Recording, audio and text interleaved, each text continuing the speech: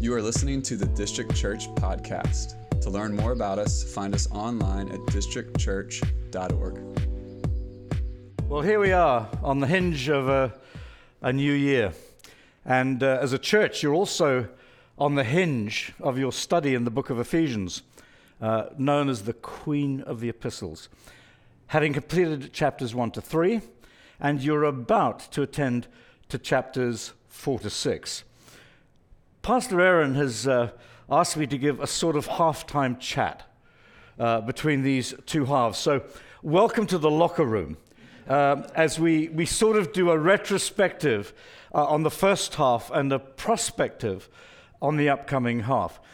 You know, there are so many ways to present the book of Ephesians, and it's been presented to you, these first 3 chapters, in such a godly and masterly and pastoral way. I'm going to summarize it boldly and bravely, and frankly a little nervously, in 5 sections. So without any more ado, can we go for it? Let's go.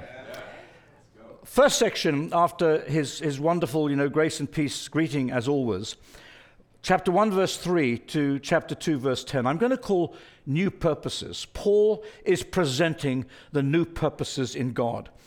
And he's so logical and ordered. There is structure in what Paul writes. And there are sort of 3 components of this new purpose section. First of all, he rejoices. Secondly, he requests. And thirdly, he reviews. The rejoice section is chapter 1, verse 3 to verse 14. And he rejoices over 3 particular things. First, he rejoices over the source of the gospel, which is the Father's work. It was the Father, listen to the verbs, who blessed, chose, predestined, gave, lavished, made known, purposed. So God the Father is the subject of all the verbs, and he is the one who's related to all the nouns that he uses. Grace, will, love, and purpose. All of these belong to him. The Father's election and the Father's adoption of us are emphasized. Then he rejoices over the setting of the gospel, and that is in the Son's work, Jesus, that has brought us redemption with all of its benefits of forgiveness and deliverance, knowledge, unity, and inheritance.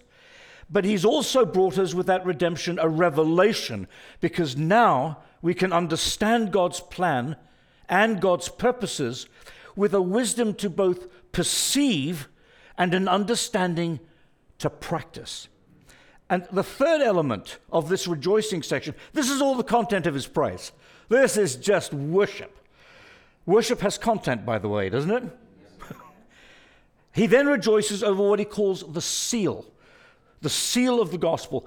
This is Trinitarian. It's Father, Son, and now he deals with the Spirit's work, which is the promise that gives us the assurance that we would be received. It is the seal that is the assurance we have received, and he calls it the deposit that is the assurance that we will receive much more. The second section of this is Paul requests. 1:15 to verse 23. And as always, with Paul, praise and prayer are never far apart. And he's actually really encouraged by these Ephesians because they have passed 2 acid tests: their faith in Christ and their love for other believers. In other words, he's pastorally loving the relationship between their private profession and their public practice. And Paul now prays, quote, that they may know. Know what? And he gives us 3 specific things. This is almost biblical alliteration here. The guarantee of hope, the glory of our inheritance, and the greatness of his power. And then he requests that these Ephesians will be utterly convinced by what we could probably call power proofs. 3 non-negotiable power proofs, all about Jesus. His resurrection from the dead, his enthronement over evil, and his headship over the church. Which leads him into the final section where he does a review. And that is chapter 2, verse 1 to 10. He does a review, an overview of first who they once were. And he deals with those three horrendous descriptors of hopelessness: death, slavery, and condemnation. But then he does a review of who they are now and what God has done for them by, again, these little trios: enlivening them, making them alive with Christ; exalting them, raising them with Christ; and enthroning them, seating them with Christ. And then he sort of rounds it all up by giving a review of why God has done this. And there's, again, another little triptych here. First, to make them signposts that show forth God. And then there's an artistic word used to make them signed portraits. I love that. Signed portraits that are his workmanship. And then to give them assignments to do his good works. That's the first section of Ephesians, the new purposes of God. The second section, we're just going to call new persons. Chapter 2, verse 11 to chapter 3, verse 21, to the end of the chapter that Pastor Kevin read. Now, again, methodically and logically, Paul brilliantly summarizes and charts the process of God's redeeming work in us. And he begins at the beginning, formally. He talks about in which you used to live, or remember that formally. He engages here in holy recollection, and the key words are alienation and banished. This period is all about our hostility. Separated from Christ, alienated from the commonwealth of Israel, strangers to the covenant of promise, without hope, without God. Those are the phrases that just pile on, one on top of the other. But hallelujah, formally is followed by but now. Yes. But now. Yes. But now in Christ Jesus, you who were once far away have been brought near by the blood of Christ. This is reconciliation. And the key words in this part are access and brought near. Hallelujah. In other words, this is all about the response of Christ's humility to my hostility. Blood is shed, and those far away are made nigh, barriers are smashed, and those divided are made one. But it doesn't end there. Formally, but now, and where to from here? Consequently, 2:19, consequently, you're no longer foreigners and strangers.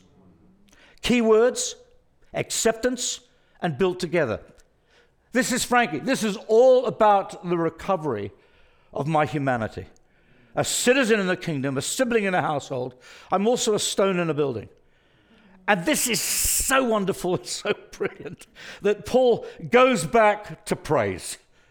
And he ends this section with the doxology that Pastor Kevin read. To him be the glory in the church and in Christ Jesus throughout all generations and forever and ever. I love Paul, the section that just preceded that on asking more than we can imagine and all the rest of it. His grammar just goes into the stratosphere. I mean, it's like subordinate clause after subordinate clause. Where do you put a period when you're worshiping God for his greatness and his goodness? So you might be amazed. I'm just going to check. Wow. There's the summary of the first half of Ephesians. I know you wish that the pastors were able to do it as quickly as that. But that's the summary of the first half. It's all about new persons, the new purposes of God for our lives through Christ, producing new persons. Now, remember I said we're in the locker room. We're getting ready now for the second half. That you are going to all be taking hold of as you journey into 2024. So what's ahead? What awaits you all? Third section is chapter 4, verse 1 to chapter 5, verse 21. I'm going to call this New Principles. If chapters 1 to 3 were all about the doctrine, then chapters 4 to 6 are all about our Christian duty in response to that truth. All doctrine has a personal and ethical application. And Paul immediately teaches about the three constituent elements of Christian maturity that are unity, ministry, and purity.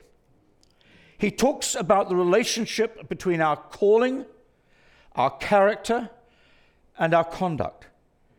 He shows how ministry can only, in fact, be effective if it's the fruit of unity. And he then goes into one of his little triptychs, his trios, as he exhorts us to be graced with gifts, grounded in truth, and growing in love. And he goes on, he gives examples of the virtues that have replaced the vices. He highlights a new purity in communication, in sexuality, as well as a new productivity in what we do with our lives and our time in response to God's truth. And then he shows us, he's a good pastor, Paul. He shows us how to assess present patterns of behavior, godly. Secondly, how to abandon unrighteous practices. And thirdly, how to adopt righteous ones. And after identifying common areas of unholiness, and it's interesting, particularly the sin that comes out of the mouth, the final part of this section is a tremendous list of 4 specific helps to holiness that you're going to love when you get into this. 2024, a holy year, helps to holiness. And he's talking about how to live under the right influence of the Holy Spirit. 4 things he mentions: the fact of judgment, seldom taught, the fact of judgment, the fruit of light. He talks about the proving and reproving, the exposing and the attracting, the function of wisdom, redeeming time, understanding God's will, and the fullness of the Holy Spirit. Fact of judgment, fruit of light, function of wisdom, fullness of the Holy Spirit. Which takes us to the next section, section 4, which I'm just going to call new partnerships. You'll be looking at new partnerships. Because, as I already said, he's a good pastor. Paul is thinking about some of the practical relational contexts that these truths have to be personally and practically lived out in. So he shows us how the gospel makes for new relationships, and he chooses 3 major areas. He deals with marriage, husband and wife, chapter 5, 22, 33. And it's not quite right to think, oh, he's dealing with the marriage and he's not dealing with the singles. I happen as a pastor to have committed to do premarital counseling before people are even dating. Because the fact is, it's God's truth for personal life and discipleship. So it's not stipulated specifically for, oh, and now you're moving into an area of discipleship, which you... Parents and children, second area. And the third area is employer and employee in chapter 6, 5 to 9. And he talks here in this context of new partnerships, not about our rights, but about our responsibilities. All of which, how's the overview of Ephesians going? Are we getting through this? All of which brings us to the word that every person in church longs to hear every Sunday morning. Finally. Okay, chapter 6, verse 10. Finally. Why? Because if all the preceding teaching about new purposes, new persons, new principles, new partnerships, if this describes your beliefs and behaviors, your desires and your determinations, then you will know what Paul takes absolutely for granted, which is going to be the need for new protection. Paul knew that the call of Christ is a call to arms, that there are no blessings without battles, that disciplined obedience is not a life of quiet ease, but engagement in what sometimes feels like hand-to-hand fighting, doesn't it? We do not live out our testimony in a vacuum. We are camped, in sort of Lewis's image, in hostile territory. So spiritual conflict and spiritual warfare is just a fact of all spiritual life. And I'll just say in parenthesis, as a pastor, I'm as concerned for the spiritual health of those who are oblivious to this as I am about those who give the impression that they have the secret knowledge that gives them mastery in this battle.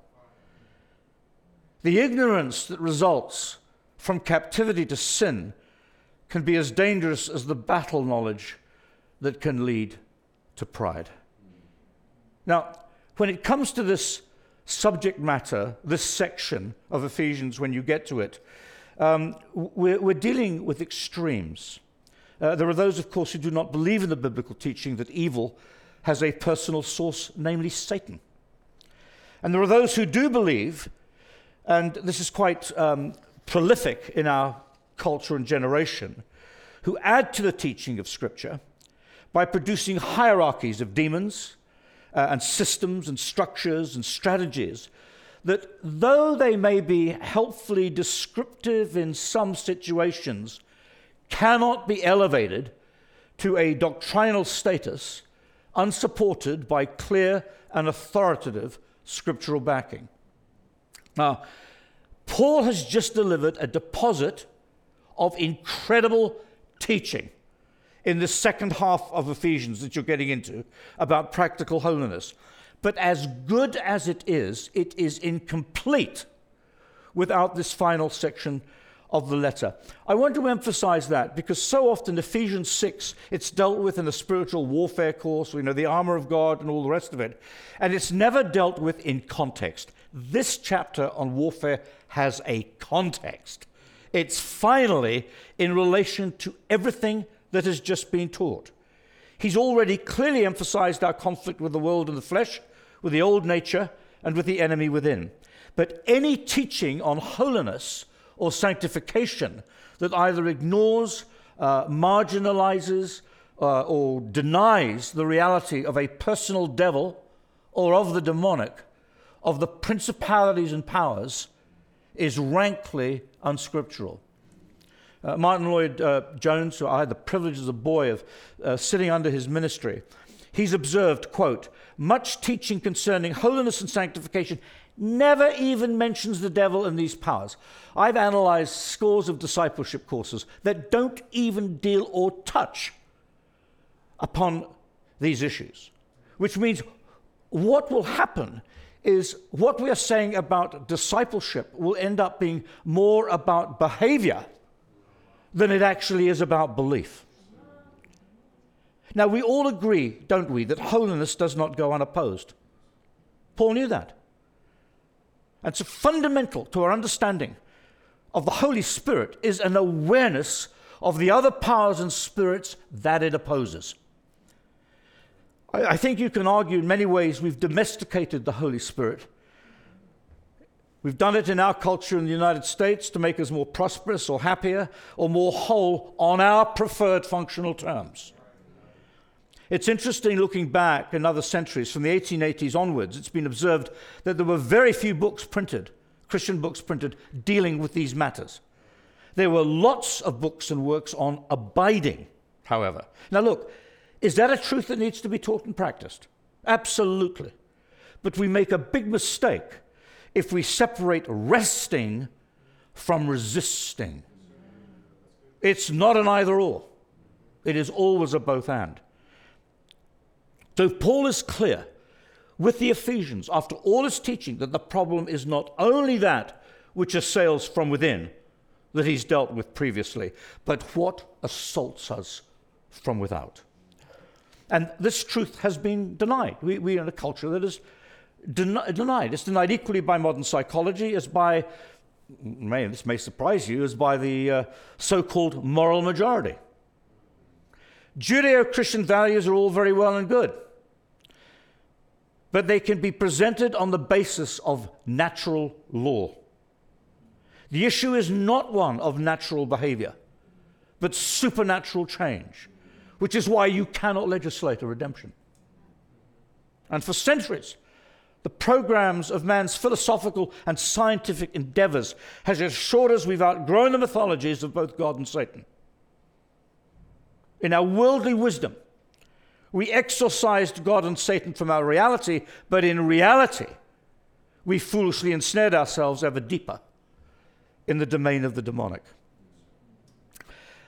You know, ironically, the context in which we're living in, never in the history of culture has a generation so brazenly, so unconcernedly resurrected the gods of the old pagan pantheons.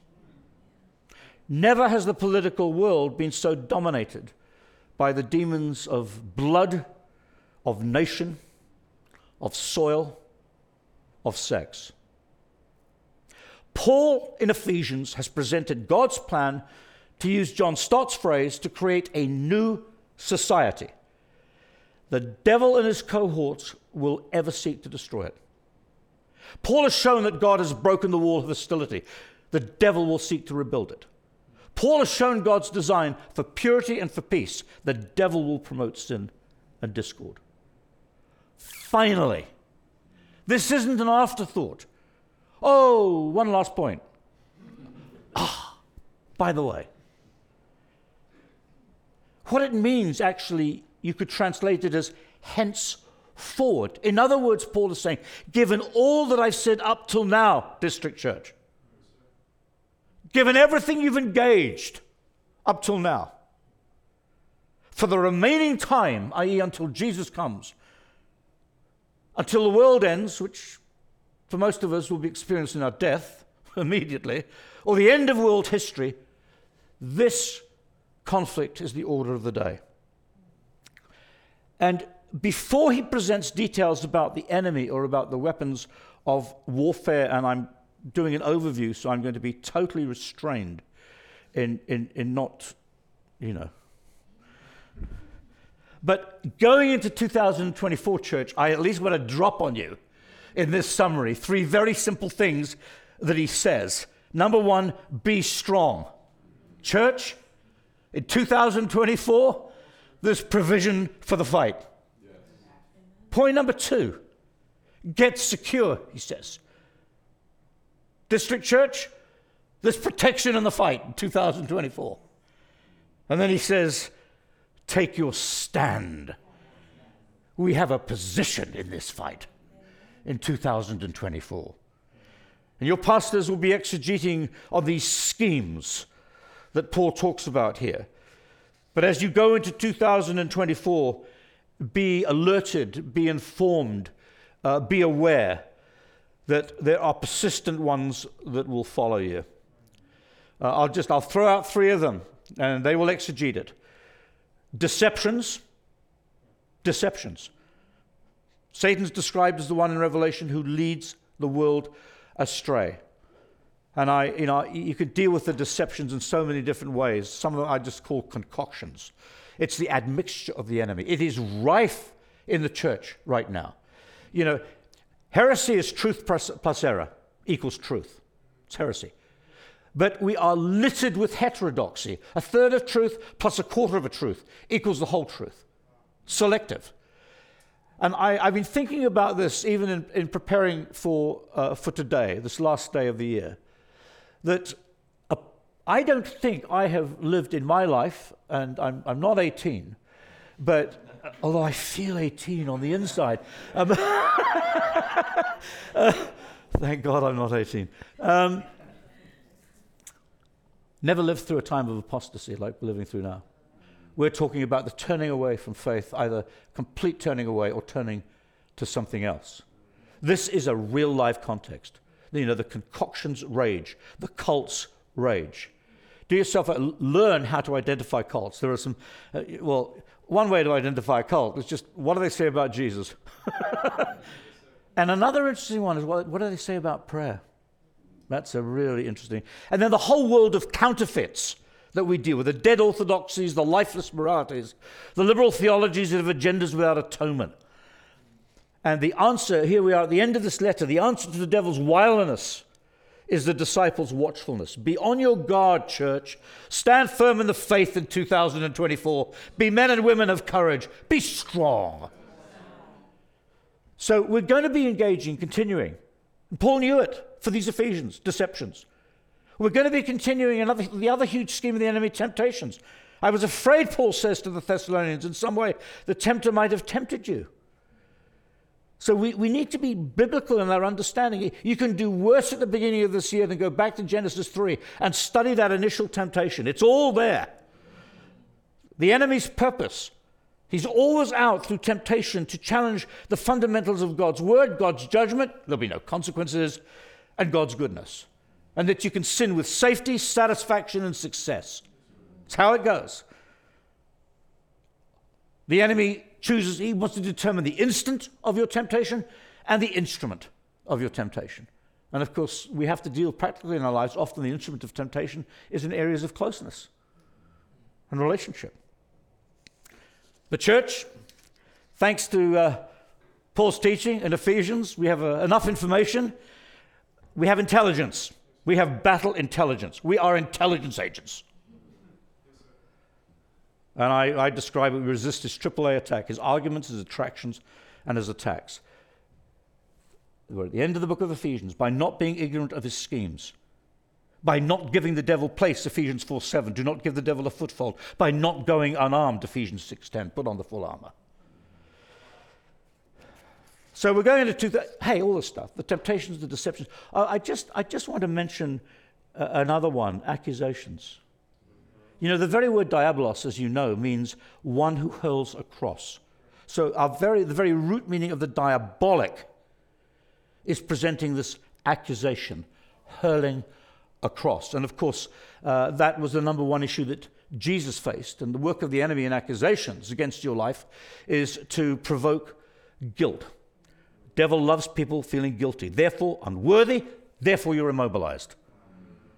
So that's why, going into 2024, armed with the teaching of Ephesians, we must understand the power of repentance that brings forgiveness and freedom from guilt.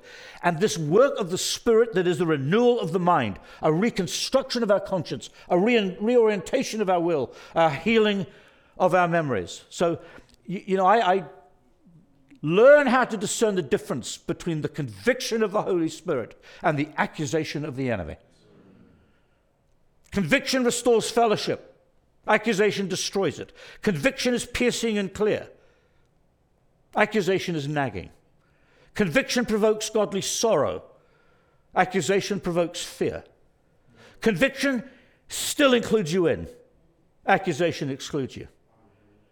The fruit of conviction is yea and amen. The fruit of accusation is no and negation. And you can't end Ephesians. Paul mentions prayer 5 times in 3 verses at the end.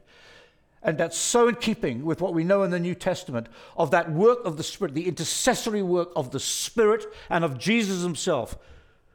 Who is he who condemns? Paul asks the Romans. And immediately he talks about the Jesus who intercedes for us. Now, I must say something about the hinge. So that's a sort of overview of Ephesians, I think. But there's a hinge, and Pastor Kevin finished with that verse. Chapter 4, verse 1. So having done an overview, let me just quickly point out this hinge point that hinges these 2 halves, the one you've studied, the one you're about to study. I urge you to live a life worthy of the calling you have received. You know, it's really hard when you're expounding to do justice to the intensity, the urgency, the sheer passion, effort, and there's a sense of haste here that's being communicated by Paul. Let's not miss this point going into the second half of Ephesians. Our understanding of holy character is utterly founded on our understanding of holy calling. We're not casually making some decisions about who we'll be or what we'll do as if these are electives that we choose. Being chosen by God settles it. It's a message on its own, and your pastors will exegete it. But I will just throw out 3 words that describe our calling biblically. It's a holy calling, 2 Timothy 1:9. Because Paul says the purpose of the calling is being called to live a holy life. Hebrews 3:1, it's a heavenly calling because it's absolutely fixed on a person, Jesus. It's a high calling, Philippians 3:4, because don't confuse calling with vocation. It's not just about your present Christian service. It's an eternal calling. It's a high calling, shooting for the prize, through the tape, forever and ever. Whoa. So just note as you hinge here that there are 2 points made very simply. There is an argument by Paul and there is an appeal. So it depends what version you're reading. Therefore, or in NIV it says then. And you know the old line, whenever you see a therefore in Scripture, check what it's there for. And these are the key links. He is arguing. He's a toughie, Paul. He's just done all this. And he said, therefore, based on that. So what happens here is you need to understand that the doctrinal propositions of belief of chapters 1 to 3 are now linked with the personal practicalities of Christian life and behavior in chapters 4 to 6. The rubber of truth hits the road. Holy doctrine needs to be adorned with a holy life. Exposition gives way to exhortation. Godly explanation provokes godly experience. Believing is the ground for behaving. Am I saying it enough different ways? Behavioral changes will not be successful if there's a fault in our belief. And it's only the acknowledgement of God's good word that results in our good works. The Spirit teaches doctrine to inform our desire. So the renewal of the mind will produce a renewal of manners. And by the way, it's not just about look to Jesus. It also means look to yourself. So in order to mature as a church community, we continually need the teaching that we are receiving. And if Paul tells Timothy that the teaching is for reproof, correction, and training in righteousness, then clearly it's about the needs of our character that need to be holified, as it were. And he tells the Colossians, doesn't he, that he teaches so he may present everyone perfect in Christ. And to this end I labor, struggling with all energy. Pray for your pastors. There is a labor in the word. A friend of my father who's a cardiologist in Scotland, they did a test on pastors. And they worked out that 1 hour of teaching the word, when the things you're dealing with, was equivalent to 8 hours of extreme manual hard work on the effect on the heart. So pray for the heart of your pastor physically as well as spiritually. So what are we saying? If chapters 1 to 3, are you still with me? If chapters 1 to 3 are all about how a new society is established by God, then 4 to 6 are all about how it's godly maintained by Christians. And based on the truth of chapters 1 to 3, Paul argues for application now in a worthy life. That's what you're getting into. So what are the marks of a worthy life? Well, that's what you're going to be studying with your pastors. But I'll just say this. This is a corporate word, church. This is a word to everyone in the district church. It's not just for a single member or an individual member, or maybe some members will listen, or some. It's a corporate word. So you have to note that he says one another, each one. Note the order and the logic. It's this hidden integrity of character, being in love, which is then expressed through humility, gentleness, patience, and forbearance. It precedes any public manifestation of corporate life. You cannot assess a church just by what's visible. So after all our assessments and measurements and head counts and surveys, which are all helpful and hopeful, what about the invisible life? What is invisible? That is the viable evidence of the character that is maturing. It's not simply based on the charisma of a Sunday service. According to Paul then here, and here you'll be exegeting it, our response to chapters 1 to 3, as we go on now, is going to be evidenced by integrity of character, by our experience of unity with Father, Son, and Holy Spirit, therefore each other. Diversity of gifts. By the way, diversity becomes division if it's not established first on that unity that he's spoken about, which results in maturity of growth. Integrity of character, unity, diversity, and maturity. He's arguing that. That's the argument. And then he finishes with the appeal. As a prisoner. You know, the reference is not to get sympathy from them or shame them, but it emphasizes that the urgency is not about Paul's trials. It's about God's truth. Acknowledgement of truth demands action. Love, think, act. And Paul isn't satisfied with just teaching. He's longing for the fruits. Make every effort. He's demanding concern and diligence and forethought and really conscious actions to keep the unity of the Spirit. Again, your pastors will be exegeting these sevenfold constituents of Trinitarian unity. But let's at least note the obvious, church. We can't create unity or organize it. We're called to guard it. It's not something achieved by us. It's achieved for us. Unity isn't ecumenical, it's theological. It's not about a common agenda, but a common agent, the Holy Spirit. It's based on the reconciliation, the new man of chapters 1 to 3, not on conciliation. Unity is the fruit of our response, not first to each other, but to the redemption that's just been exegeted in chapters 1 to 3. About getting alone with the Father in communion and just getting along with his lovely family in community. The primary question always is not how do we get unity, how on earth did we lose it?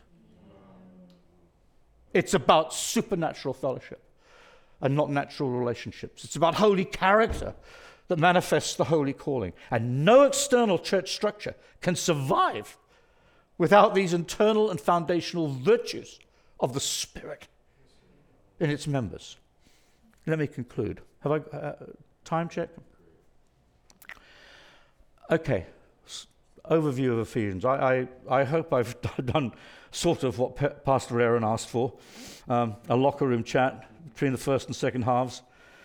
An overview. A sort of word about the hinge upon which the door is swinging into the second half. But the argument and the appeal of Paul is now about what must happen now. Chapters 4 to 6. And a hinge for the door is opening to you, church. We're saying this on December 31st, on the very hinge of a new year. So I'm just going to close with a personal word from the second half of Ephesians, which we're getting into. So as we enter together as a church community, Steve and I are so privileged to be part of this community. Heed these Ephesian words. Be very careful then how you live. Not as unwise, but as wise, making the most of every opportunity, because the days are evil. One of the key applications of the power of Christ's redemption that is presented in chapters 1 to 3 is right here. It's the redeeming of time. Have you discovered that the work of Christ rearranges your view of time? You shall not perish, but have everlasting life. Salvation changes our relationship of time with time, our experience of time. And, of course, everything would be bleak and hopeless, wouldn't it? If Jesus had not entered time and humanity and supremely through his resurrection broken the power of time to destroy us, namely the power of death. So the Bible talks about two kinds of people going into 2024. The wise who have an understanding of their time and their times, and those who will be foolish and do not. So again, as we begin a new church year, let's heed what makes for a good beginning. The beginning of wisdom. It's going to be about restoring our past.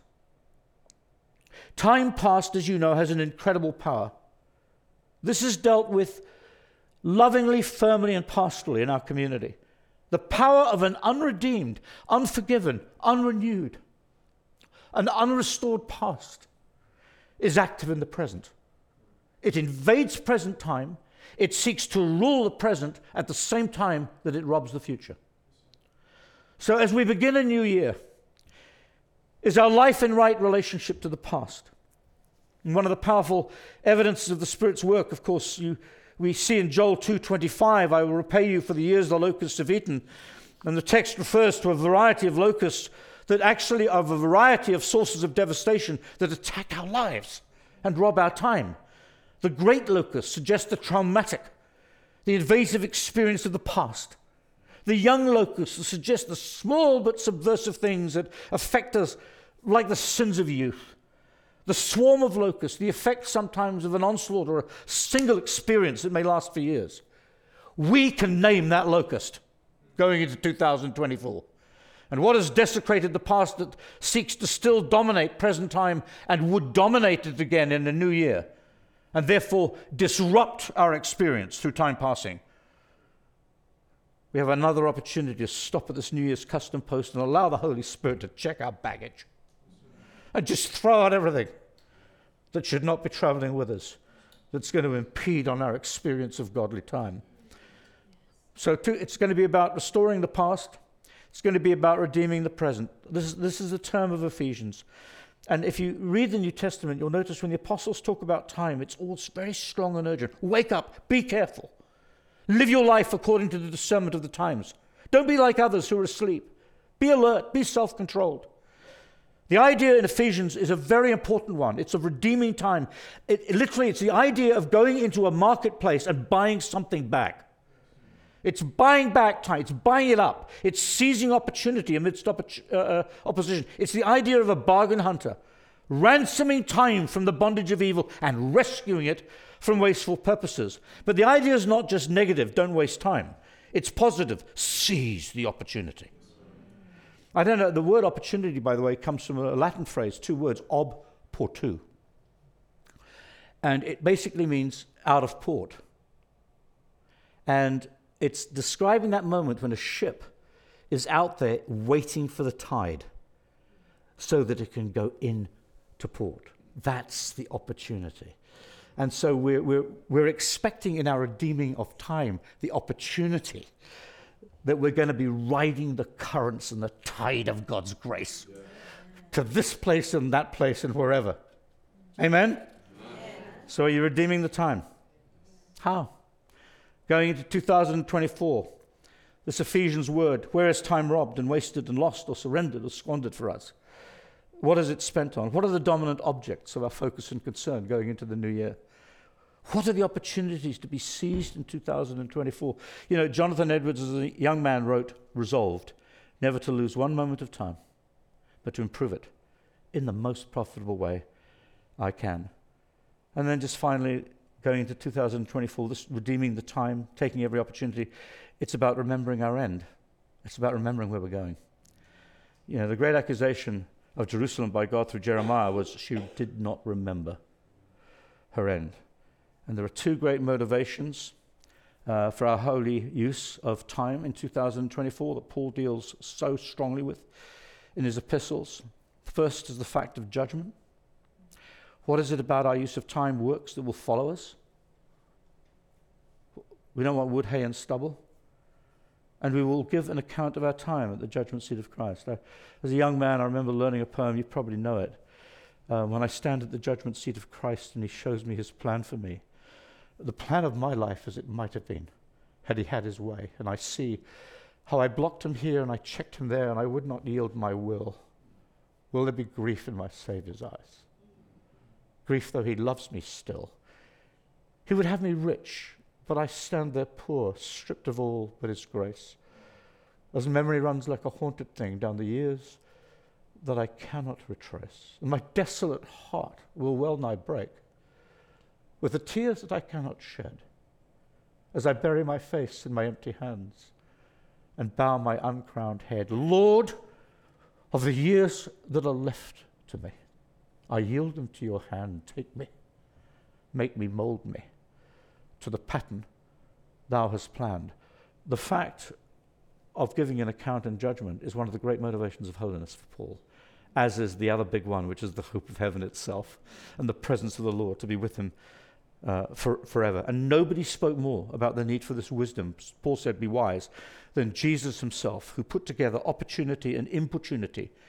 And as the foolish virgins found out too late, one day the door will be shut. And a time will come when it is too late to do anything about it. So maybe for many of us, we speak in tongues a lot. Mañana, mañana, mañana, mañana. Mañana, mañana, mañana. You know, the thief that for us is the procrastination, the thief of time.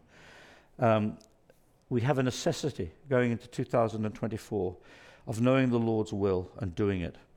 And so it might be worthwhile, this Ephesians call, redeem the time. Just take a moment and check with the Lord. What's on your list of the thieves of your time? Inconvenience? It's not the time, it's never the time, it's no time, it's not a good time. Sheer sloth, indifference, indecision, indiscipline, self-consumption, or is just time just too filled with other things? Let me just say, and this links with Ephesians 6, there is at least one person who has taken the shortness of time to heart as the great spur for action. Revelation 12:12, woe to the earth and the sea, because the devil has gone down to you, filled with fury, because he knows his time is short. So the increase in the intensity of evil and demonic activity, don't you think, in understanding that should be matched by an increase in the wise fervency of the redeemed, who as such redeem the time precisely because these days are evil. District Church, we're called now going into 2024 to keep each other alert. Encourage one another, church, daily, as long as it is called today, so that none of you may be hardened by sin's deceitfulness. And today, if you hear his voice, for restoring your past, redeeming your present, remembering your end, don't harden your hearts. This makes for a wise church.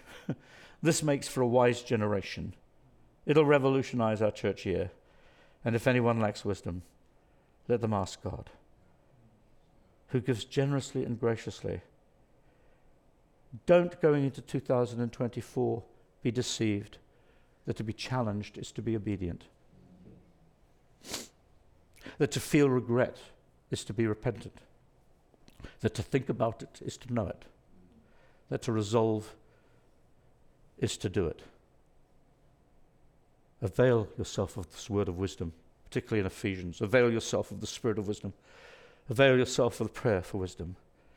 Avail yourself of the teaching from Ephesians about the character and conduct and the calling that you're going to be studying that will make you wise. So, dear hearts, may the time of your life that is designated as 2024, going in thick into Ephesians, may it indeed be the time of your life, as it's marked by the restoring of your past and the redeeming of your present and the remembering of what's to come. Be right with him going into 2024. Be ready for his coming. Even so, come, Lord Jesus. Enjoy the next half of Ephesians, church. Blessed New Year. Amen.